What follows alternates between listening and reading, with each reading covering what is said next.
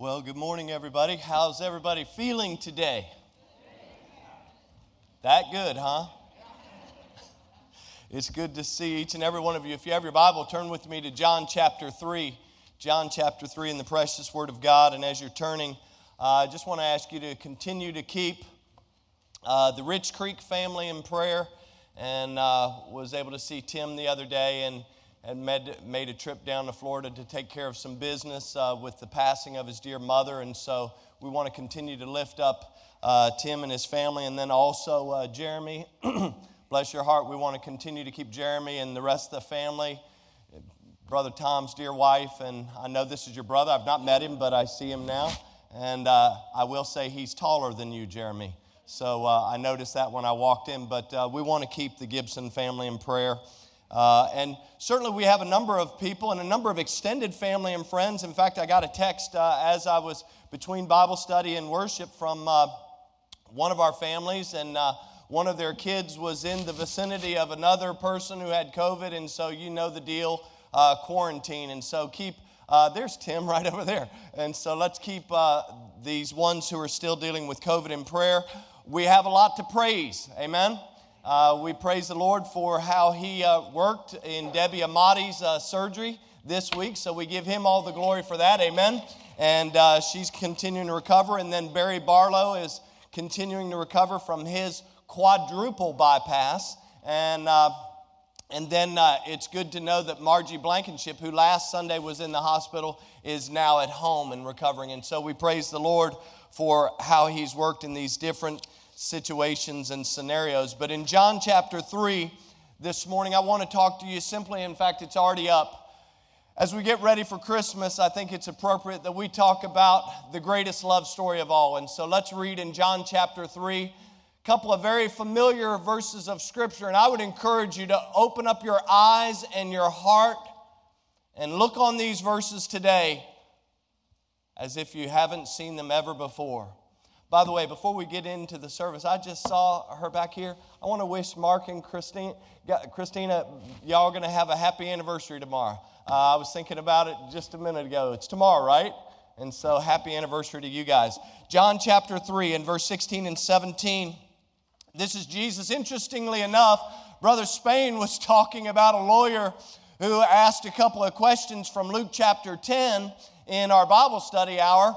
And here we have another lawyer, someone who would have been well acquainted with Jewish law, somebody who would have understood what was going on. He's asking some questions as well. And Jesus has this dialogue with him, and he tells him, that unless a man be born again, he cannot see the kingdom of God, and on and on. And he talks about some various things. And when we get down to verse number 16, notice what Jesus says. Jesus says, "For God so loved the world, that He gave His only begotten Son, that whosoever believeth in Him should not perish, but have everlasting life." In verse number 17, the Bible says, "For God sent not His Son into the world to condemn the world, but that the world through Him," amen, "that the world through Him might be saved." Let's pray. Father, we thank You for Your word. We thank You for this day that You have made, and certainly we rejoice. And I am glad in it.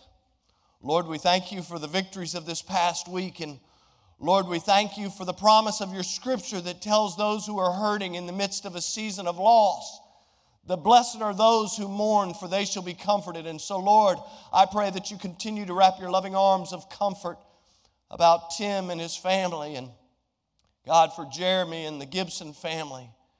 God, I pray for others. I see Brother Ron here. I pray that You continue to wrap Your arms of love and comfort about Ron and Mary during this season of which they've experienced great loss. So many of our families, so many who are hurting, the Sunderlands, and on we could go, the Anchors family. Lord, we know that You are able to do exceeding abundantly above all that we could ever ask or think. But Lord, we're calling on You today to do exactly that, to comfort those who are in need. Lord, I pray through the preaching and teaching of Your word today that if there's somebody in this room, somebody watching that has never trusted Christ as their Savior, God, that today would be that day that You do a miracle in our midst.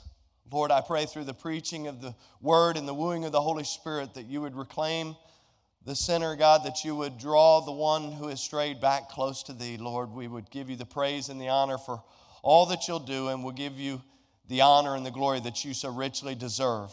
For it's in Jesus' precious name and for his sake we pray. Amen and amen. Well, I got some good news and bad news. It looks like we made it. Another December has come. I turned around and it was December 1st on Wednesday. I was like, what in the world? I woke up and I said, is it really December?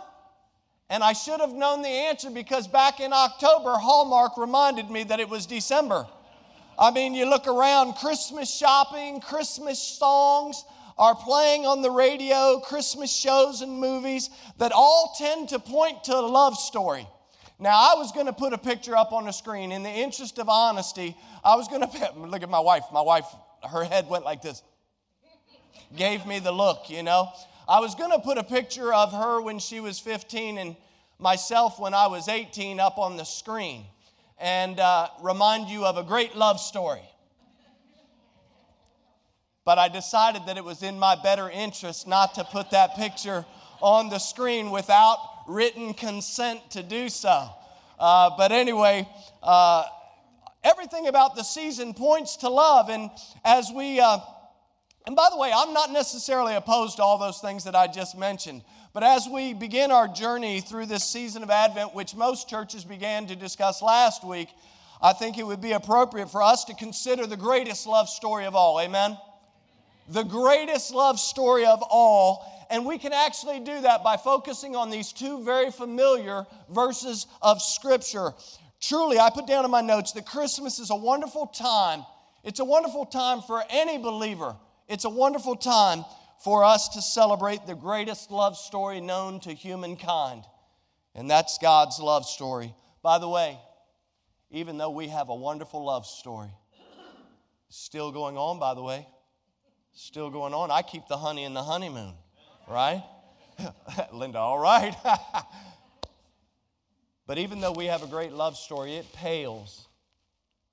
It pales in comparison to the greatest love story of all. You may have a wonderful love story, sir, ma'am, but I got news for you. It pales in comparison to the greatest love story of all. In this passage, if you notice back with me, Jesus is talking to this lawyer, Nicodemus, and in very short order, Jesus actually reveals the facts, the evidence, the purpose, the proof, and the means of God's great love story. And so let's dissect these two verses. We're not going to have a lot of intro. We're not going to have a lot of poems. Let's just get into these verses and see what the Lord wants to remind us today about his great love story. Notice with me, first of all, if you're a note taker, I want you to notice the facts surrounding God's love story. Look at verse 16. The very first portion of it says, for God so loved what?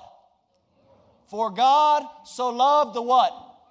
The world. Now for you and I, for those who've been around churchianity or maybe as believers, this is not a far-fetched idea that God so loved the world. In fact, we take that and we've appropriated that promise from Scripture.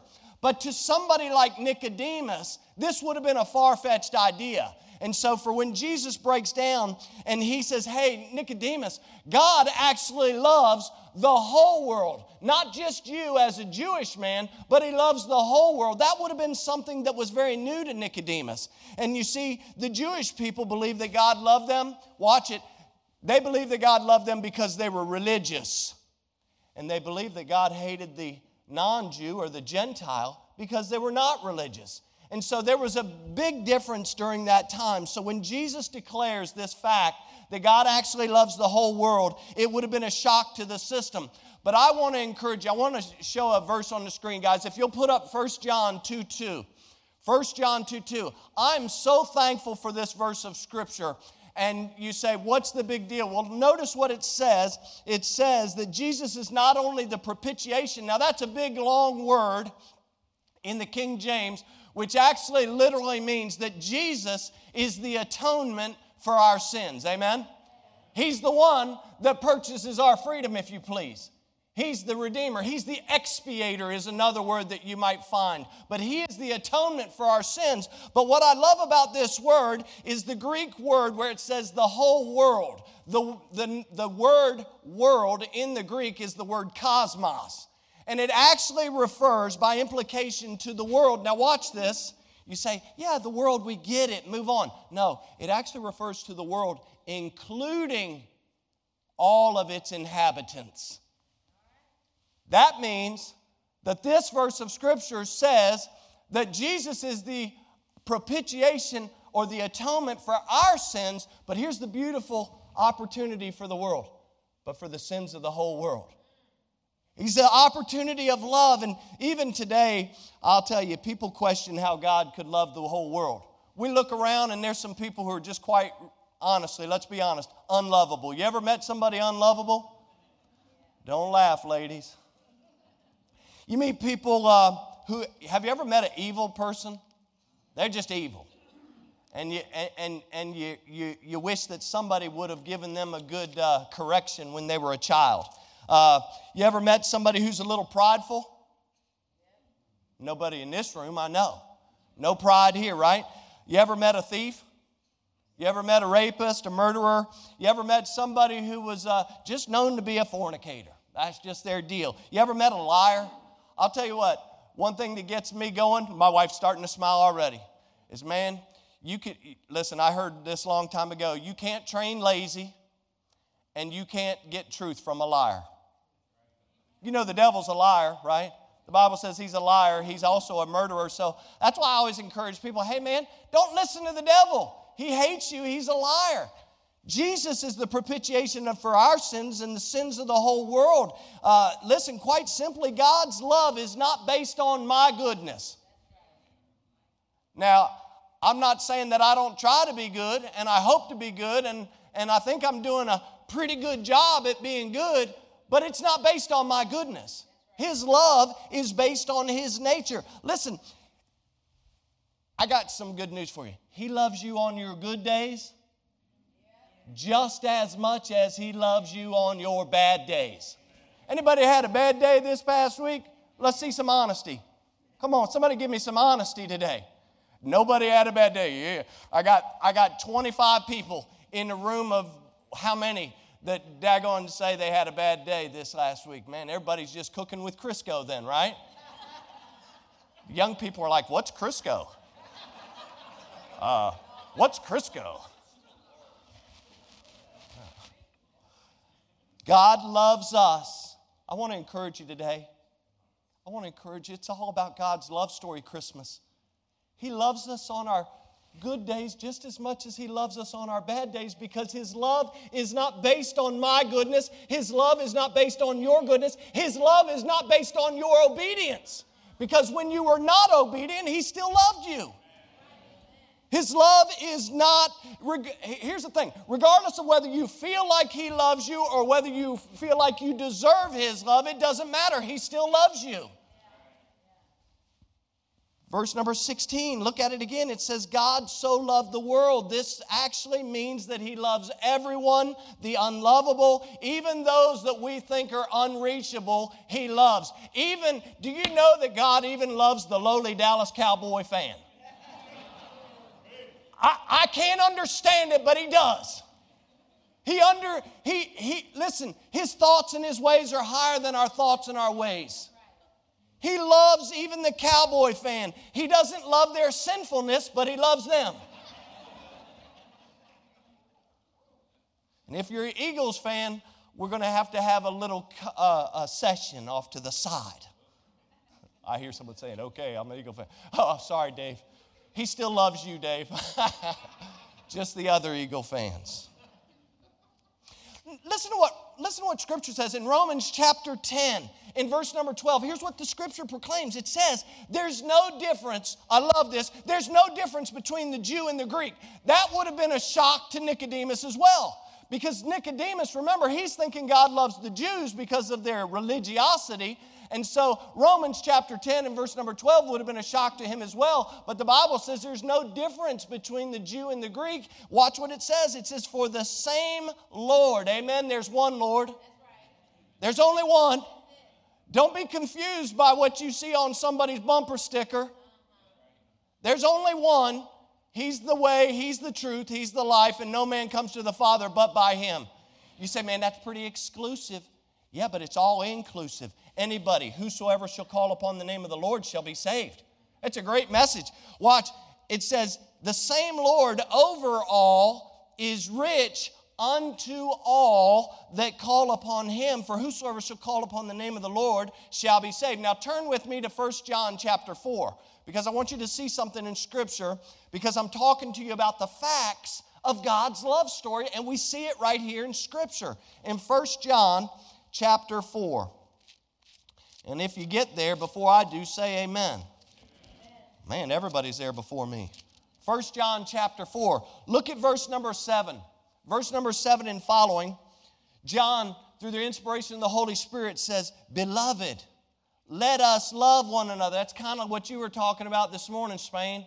This idea of compassion and mercy and love. He says, Beloved, let us love one another, for love is of who? And everyone that loveth is born of God and knoweth God. Verse number 8. He that loveth not knoweth not God, for God is love. In this was manifested the love of God toward us, because that God sent His only begotten Son into the world that, we might live through Him. Verse number 10, herein is love.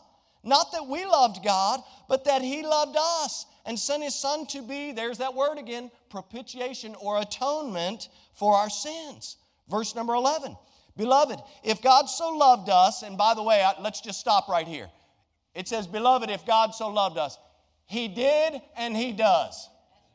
He loves you today. No matter what you're facing, no matter what you're going through, whether you're on the mountaintop or you're in the midst of the valley or you're somewhere in between, I want you to know that God loves you. Amen? It says, Beloved, if God so loved us, we ought also to love one another.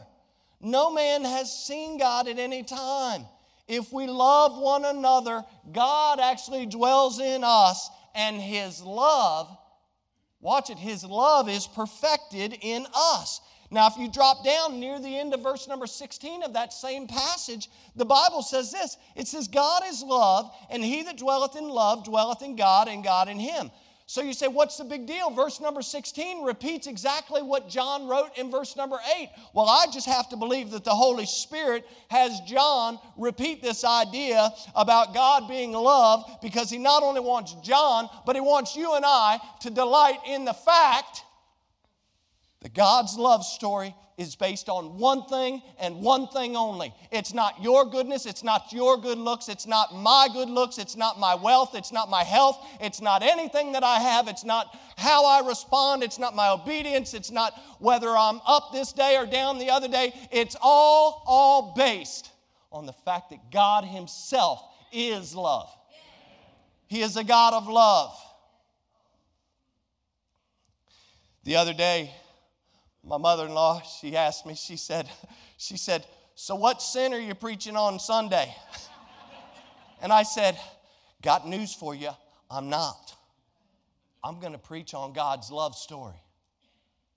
Guys, it's the greatest love story known to man.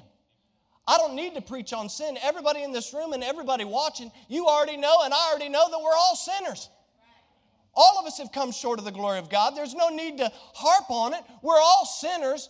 The only difference is between those who are saved and those who are unsaved is those who are saved actually believe that Jesus died on the cross for their sins, and they actually believe that and accept that, turn from their sin, and ask Jesus to come in and change them from the inside out. That's the only difference. But here's the beautiful thing. God actually loved us before we trusted Christ. And he loves everyone. Oh, listen, that's why we can celebrate Merry Christmas. By the way, can I just encourage you, stay away from the Merry Xmas. The Merry Xmas and the Happy Holidays. There is only one. I know, now I'm going to get emails. There's one holiday. It's Christmas. Now you say, well, that's very narrow-minded. You know, we got Kwanzaa, this and all this. No. I celebrate Christmas. The birth, the first advent of our Lord and Savior, Jesus Christ. God in the flesh. That's what we're celebrating. The tinsel and the decorations, by the way, I got to give props. Travis did it again. Can you give him some love? He did it again. He did it again. This guy, I don't know, one day he may have his own show on HGTV. I don't know. That would be amazing.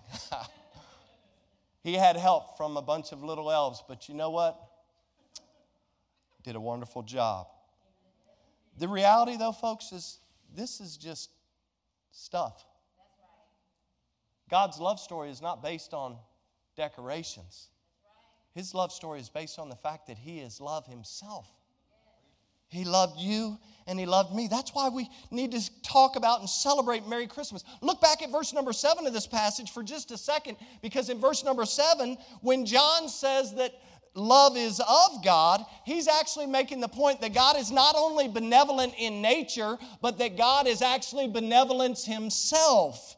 And so here's the deal. God is the epitome of kindness and compassion and generosity. But watch it. Kindness, compassion, and generosity. He's the epitome of all of those things, all at the same time. All at once. You see, God understands that love is a verb. So I get a lot, where did this word come from, or where did that word come from? God understands that love is a verb. Because you see, His love story, in His love story, by the way, this is His story, history, His story, His love story, He acts, He demonstrates, and He shows you and He shows me that He loves us. In fact, guys, if you'll put up Romans chapter 5 and verse number 8. Now, a lot of times we read this and we simply say that God commendeth, or we'll say this, or proved His love toward us in that while we were yet sinners, Christ died for us. But I want you to look at it afresh and understand that when we read this verse where it says, but God commendeth, here it is. He actually introduced. He actually exhibited. He actually separated out His love to us. So the fact is that here in His love, that not that we love God, but that He loved us and gave Himself as a propitiation for our sins. The point is that when God introduced or exhibited His love for us, we didn't even know about His love. That's when He introduces it. He commends it. He proves it to us because He is love.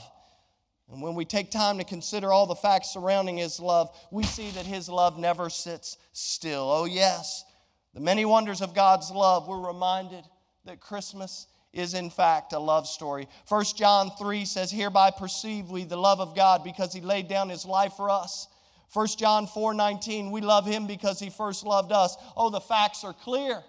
God is love and He loves every one of us. Secondly, I want you to see the evidence of God's love story. Look back in John chapter 3, in verse number 16. And I want you to pick up the phrase right after, for God so loved the world. Watch what it says. Here's the evidence that He gave His only begotten Son. So God actually demonstrates, He initiates, He exhibits His love to us in the depth of His love in the most perfect way possible. He gives us His only Son. He gives Himself to us, through Jesus Christ our Lord. In John chapter 1 and verse number 14, I actually picked up the Santa Biblia this morning and referenced. They had no idea that I was going to reference that in my message, but it just did. And I referenced San Juan, uno y catorce, exactly.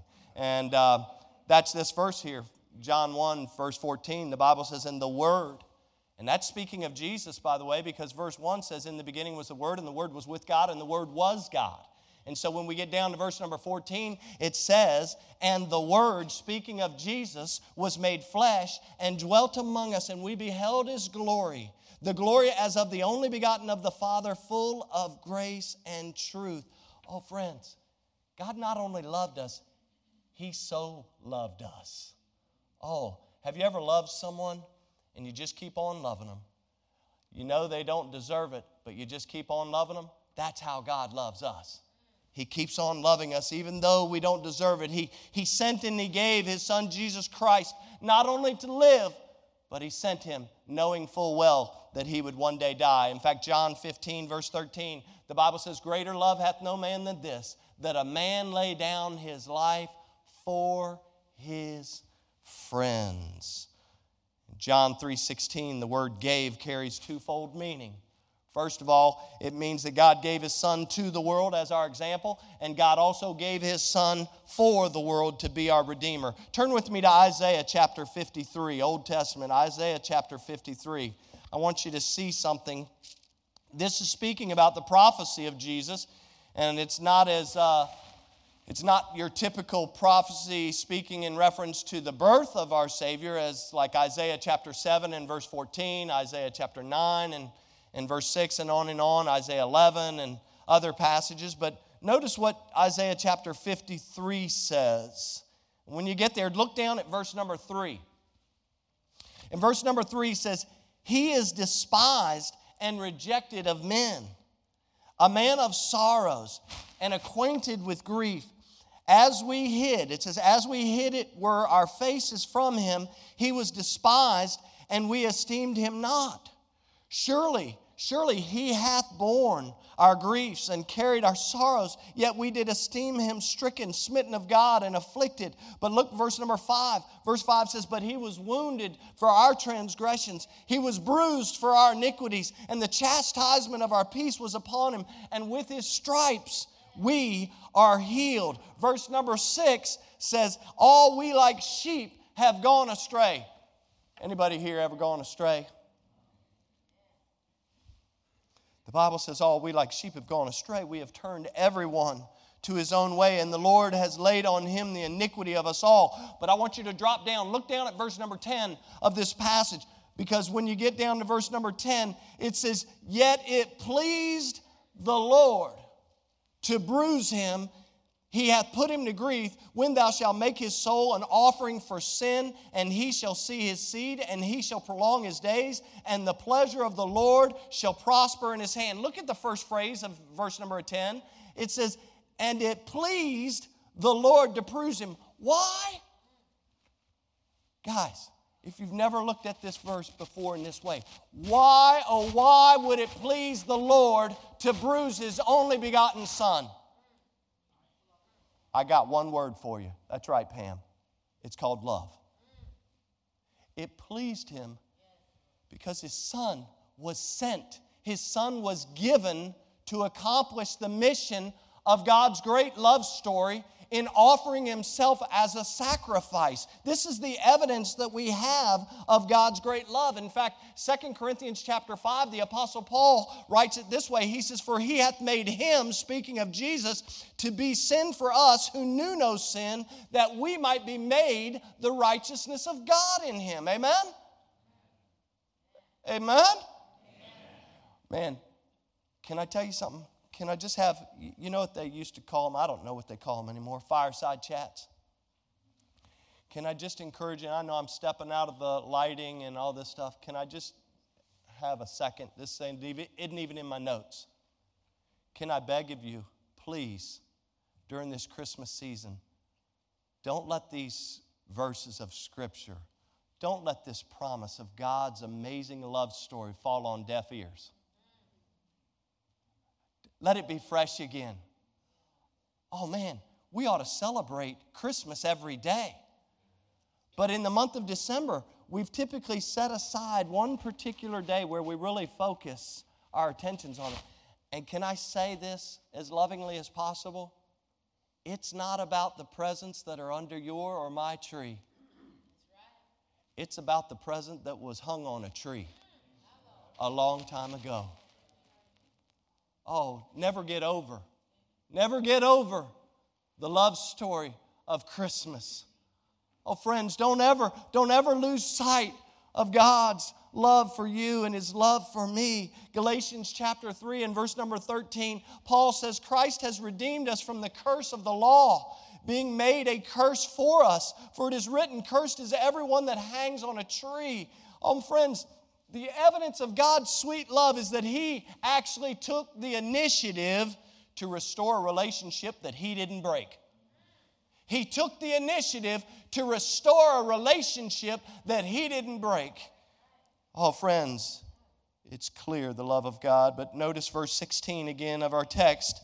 I want us to see the purpose of God's love story, because it says that whosoever believeth in him should not perish. Here's the purpose, but have everlasting life. The purpose of God's love story is and was and always will be that men and women and boys and girls will come to faith through Jesus Christ. That's the purpose, point blank. Isaiah 59 and verse number 2 reminds you and me that our iniquities have separated us from God. Our iniquities, our sins have hid his face from ours. Romans chapter 3 and verse number 10 says that there's none righteous, no, not one. That means that every one of us need Jesus. Every one of us need to be recipients of this greatest love story of all.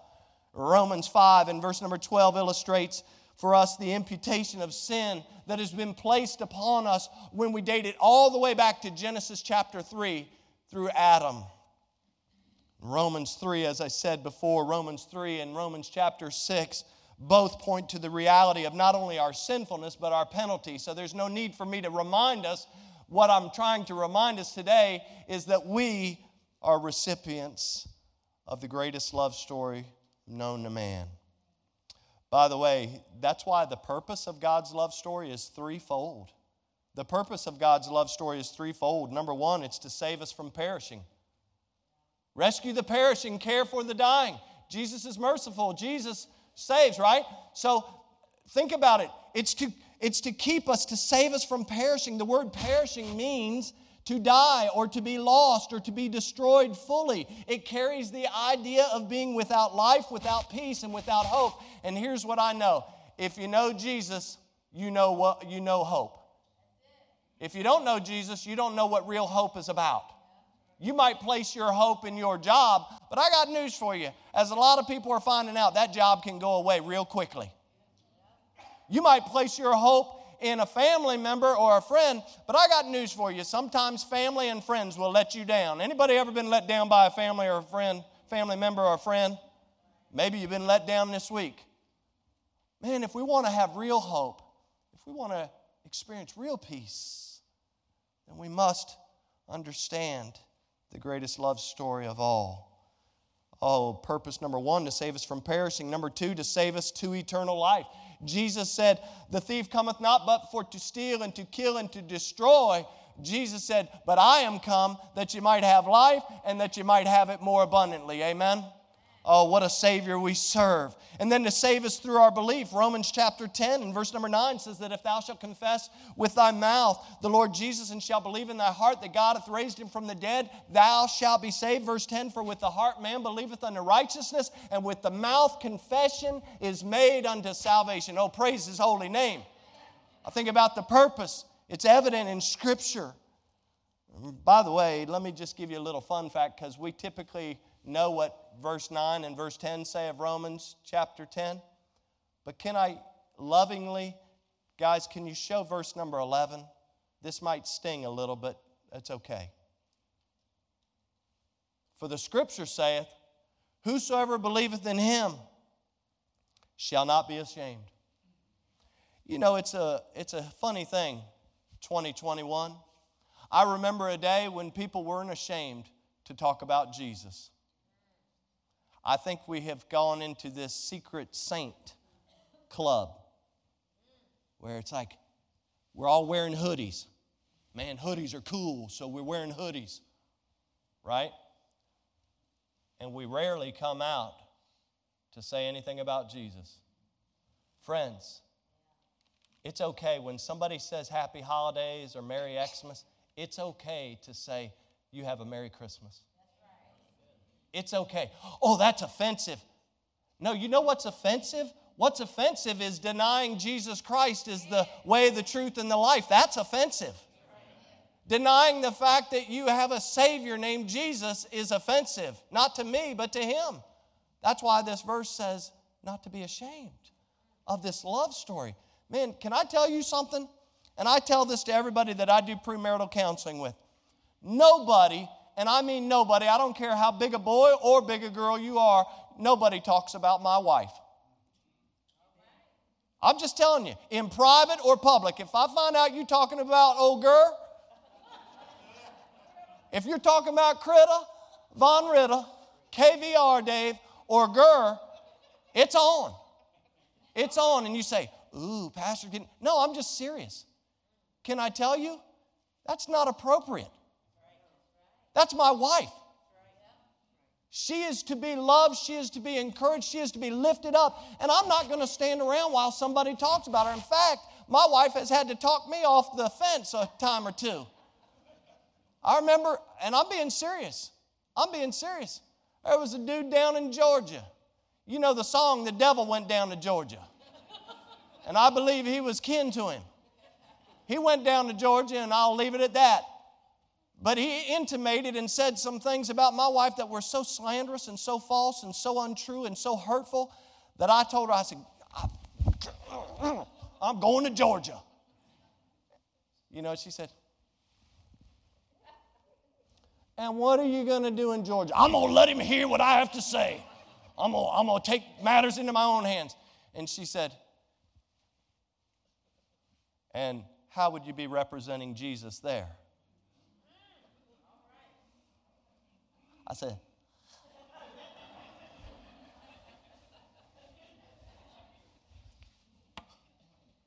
but he said something about you. She said, it don't matter to me. She said, my Lord is bigger than that.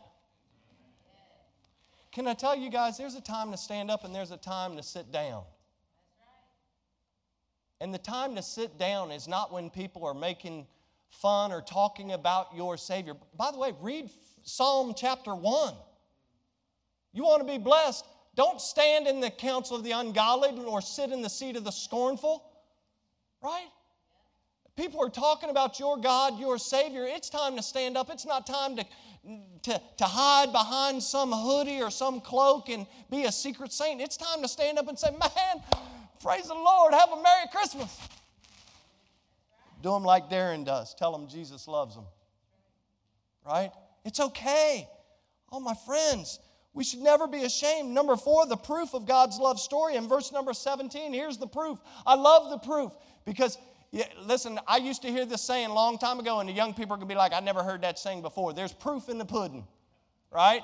There's proof in verse number 17 of God's amazing love story. Look at it. It says, for God sent not His Son into the world to condemn the world. The proof of God's love can actually be seen in the incarnation of Jesus Christ. In the Old Testament, we find that prophecy in Isaiah chapter 7 in verse number 14 that says, therefore the Lord Himself shall give you a sign. Behold, a virgin shall conceive and bear a son, and shall call His name Emmanuel. If you get over to the New Testament, Luke chapter 1, in verse 26 and following, here you got the whole story where the angel Gabriel is talking to Mary, this virgin, and he announces to Mary, he says, hey, you're going to conceive a son by the Holy Ghost, and here's the reality. The rest of the world may try and twist the story and change the story, but the reality is you're a virgin, and the Holy Ghost is going to come upon you, and you're going to be great with child. And here's the reality. When you give birth to that child, you're going to name him Jesus. You go on and you read in Matthew chapter 1. In fact, Colby read a portion of that passage in Matthew chapter 1 where the angel Gabriel is coming to Joseph. And he tells Joseph in verse number 20 and 21, he says, Joseph, thou son of David, fear not to take unto thee Mary thy wife, for that which is conceived in her is of the Holy Ghost, and she shall bring forth a son, and thou shalt call his name Jesus, for he shall save his people from their sins. Praise the Lord. And you say, what else do you have for me in this realm of the proof? Well, I think about what the Apostle Paul said to the church of Galatia in Galatians chapter 4 and verse number 4 and 5. He says, but when the fullness of time was come, he said, God sent forth His Son, made of a woman, made under the law. But why did He do this? Verse number 5 tells us to redeem them that were under the law, that we might receive the adoption of sons. God's beautiful love story. This is a great verse of Scripture if you've never considered it, because God's beautiful love story points out not only the proof of His love, but the proof of His protection as well. Keep verse number 5 up there. if you've never studied it, the idea that Jesus would come and redeem us and He would do so that we might receive the adoption of sons is pretty important, because in Jewish culture at that time, if you were adopted, you could never be disowned.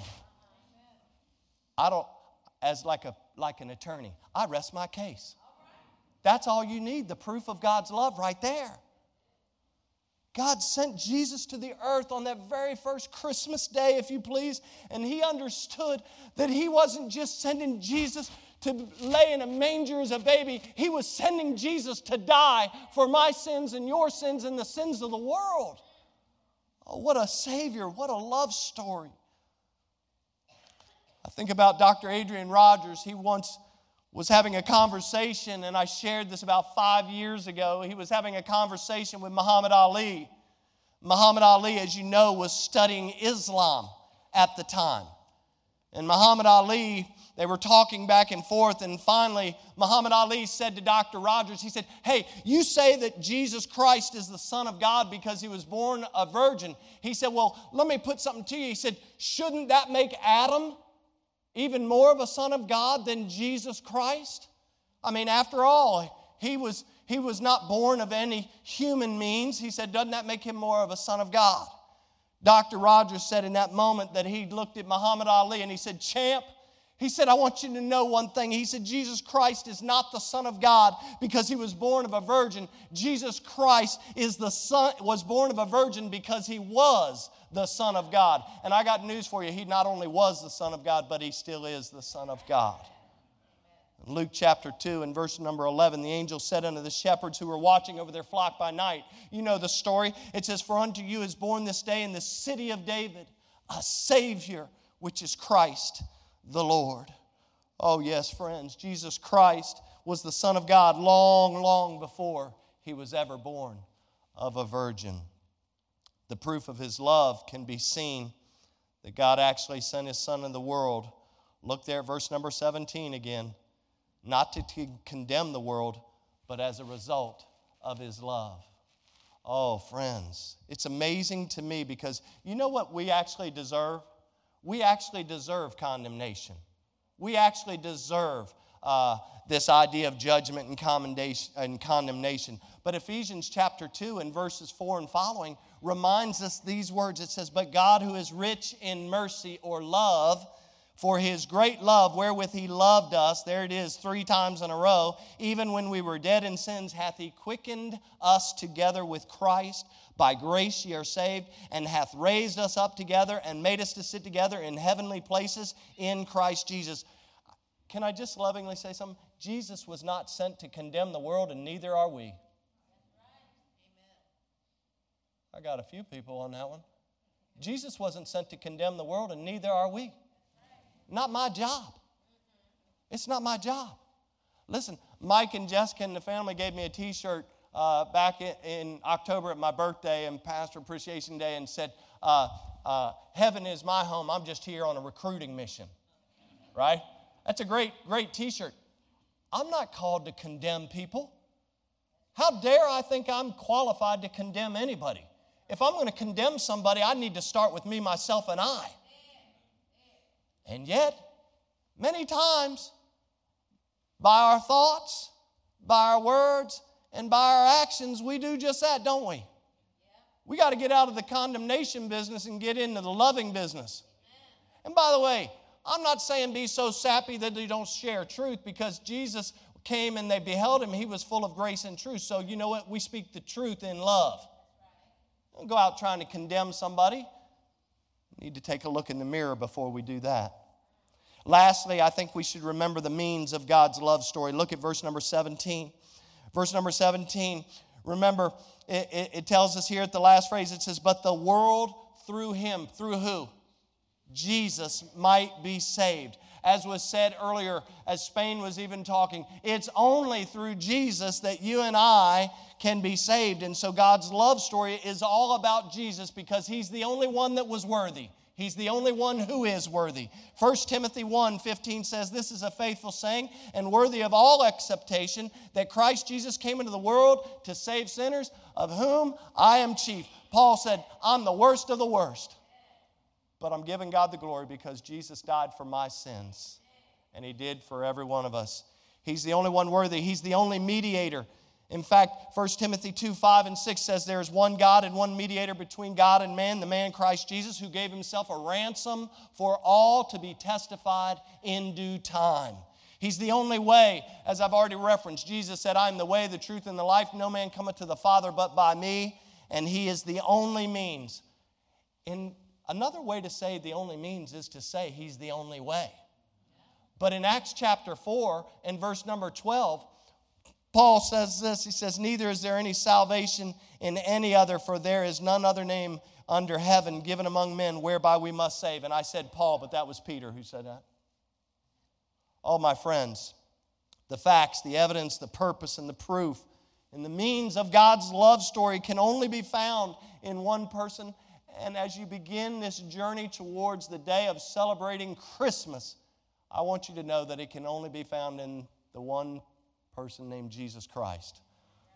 Turn with me, and I want to close. Yes, this will be the last passage of Scripture, Michaela, in 1 John chapter 3. Turn with me to 1 John chapter 3. I promise I'm not going to pull out 3 more passages, Michaela. The love is so genuine. Sometimes.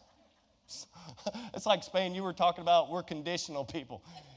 If you let us out right at 11 o'clock, we're going to love you.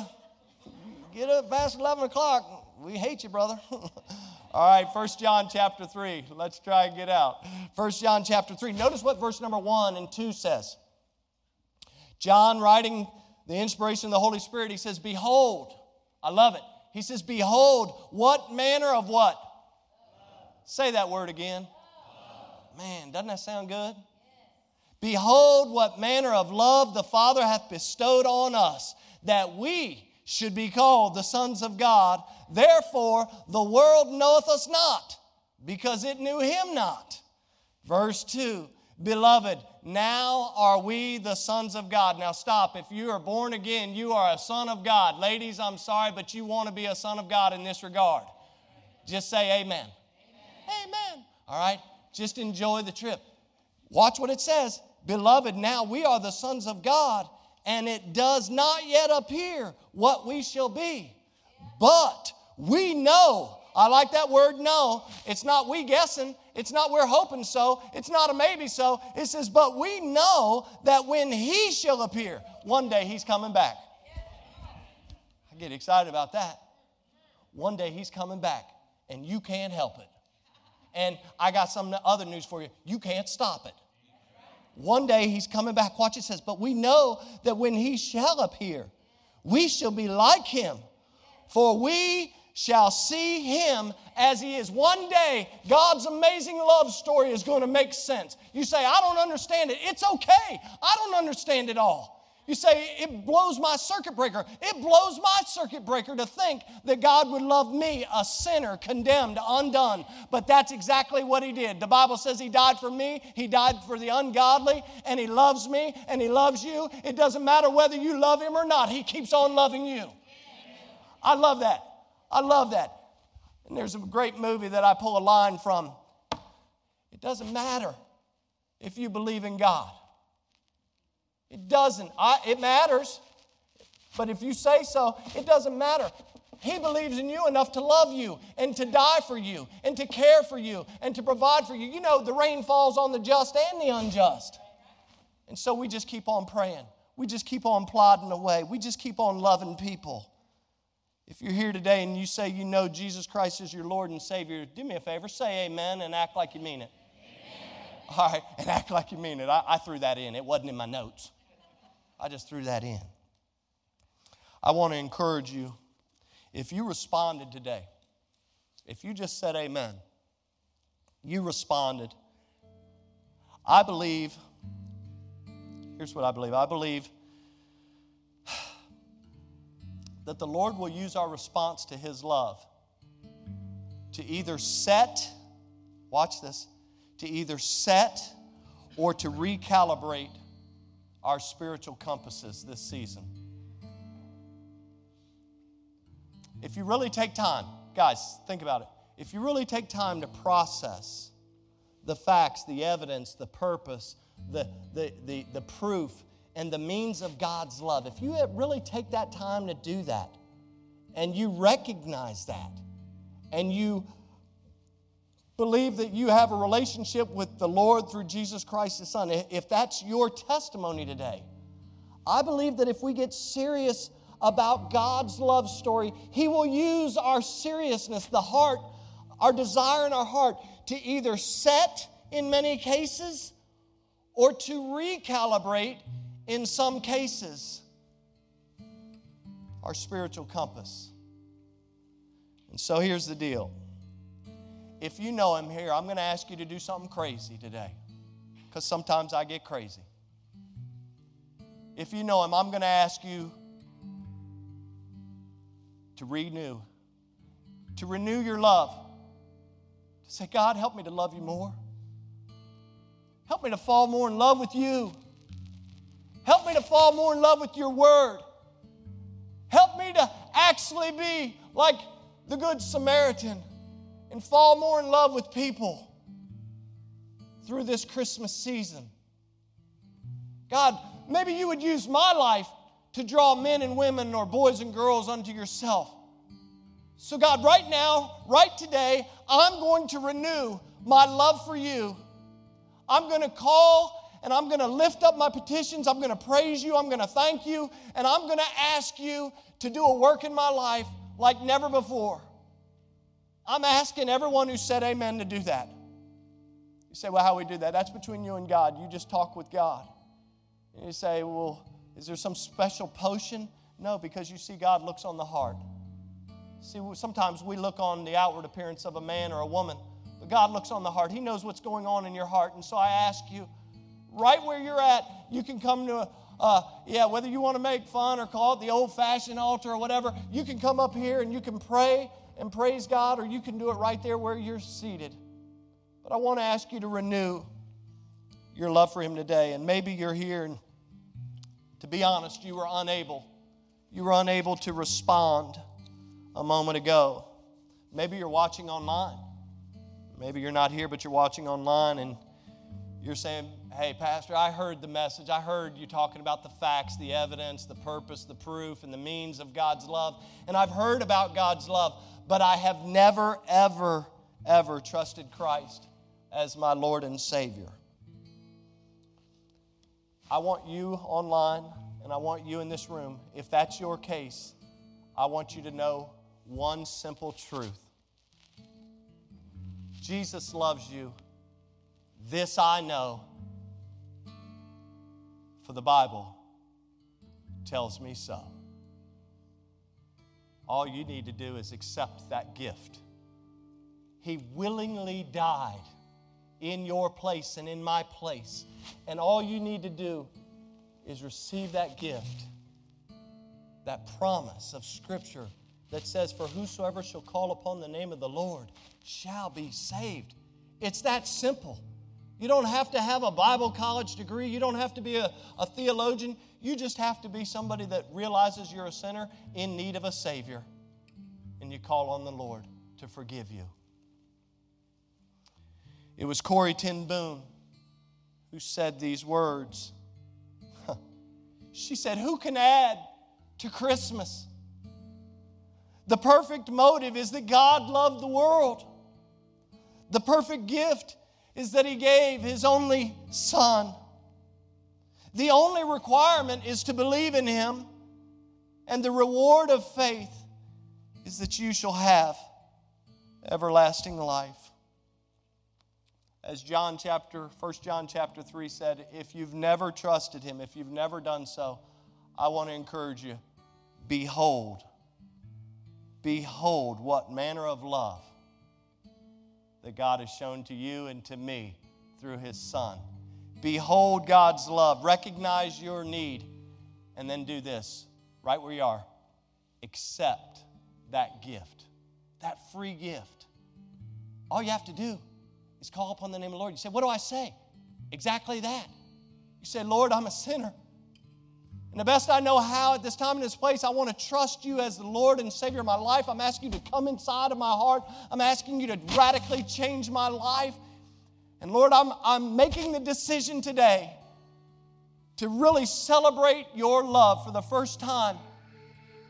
And Lord, I need your help me to live for you from this day forward. Thank you so much for listening. If you'd like more information about our ministry, check out our website at battlefieldbaptist.org or follow us on Facebook and Instagram. We'll see you next time.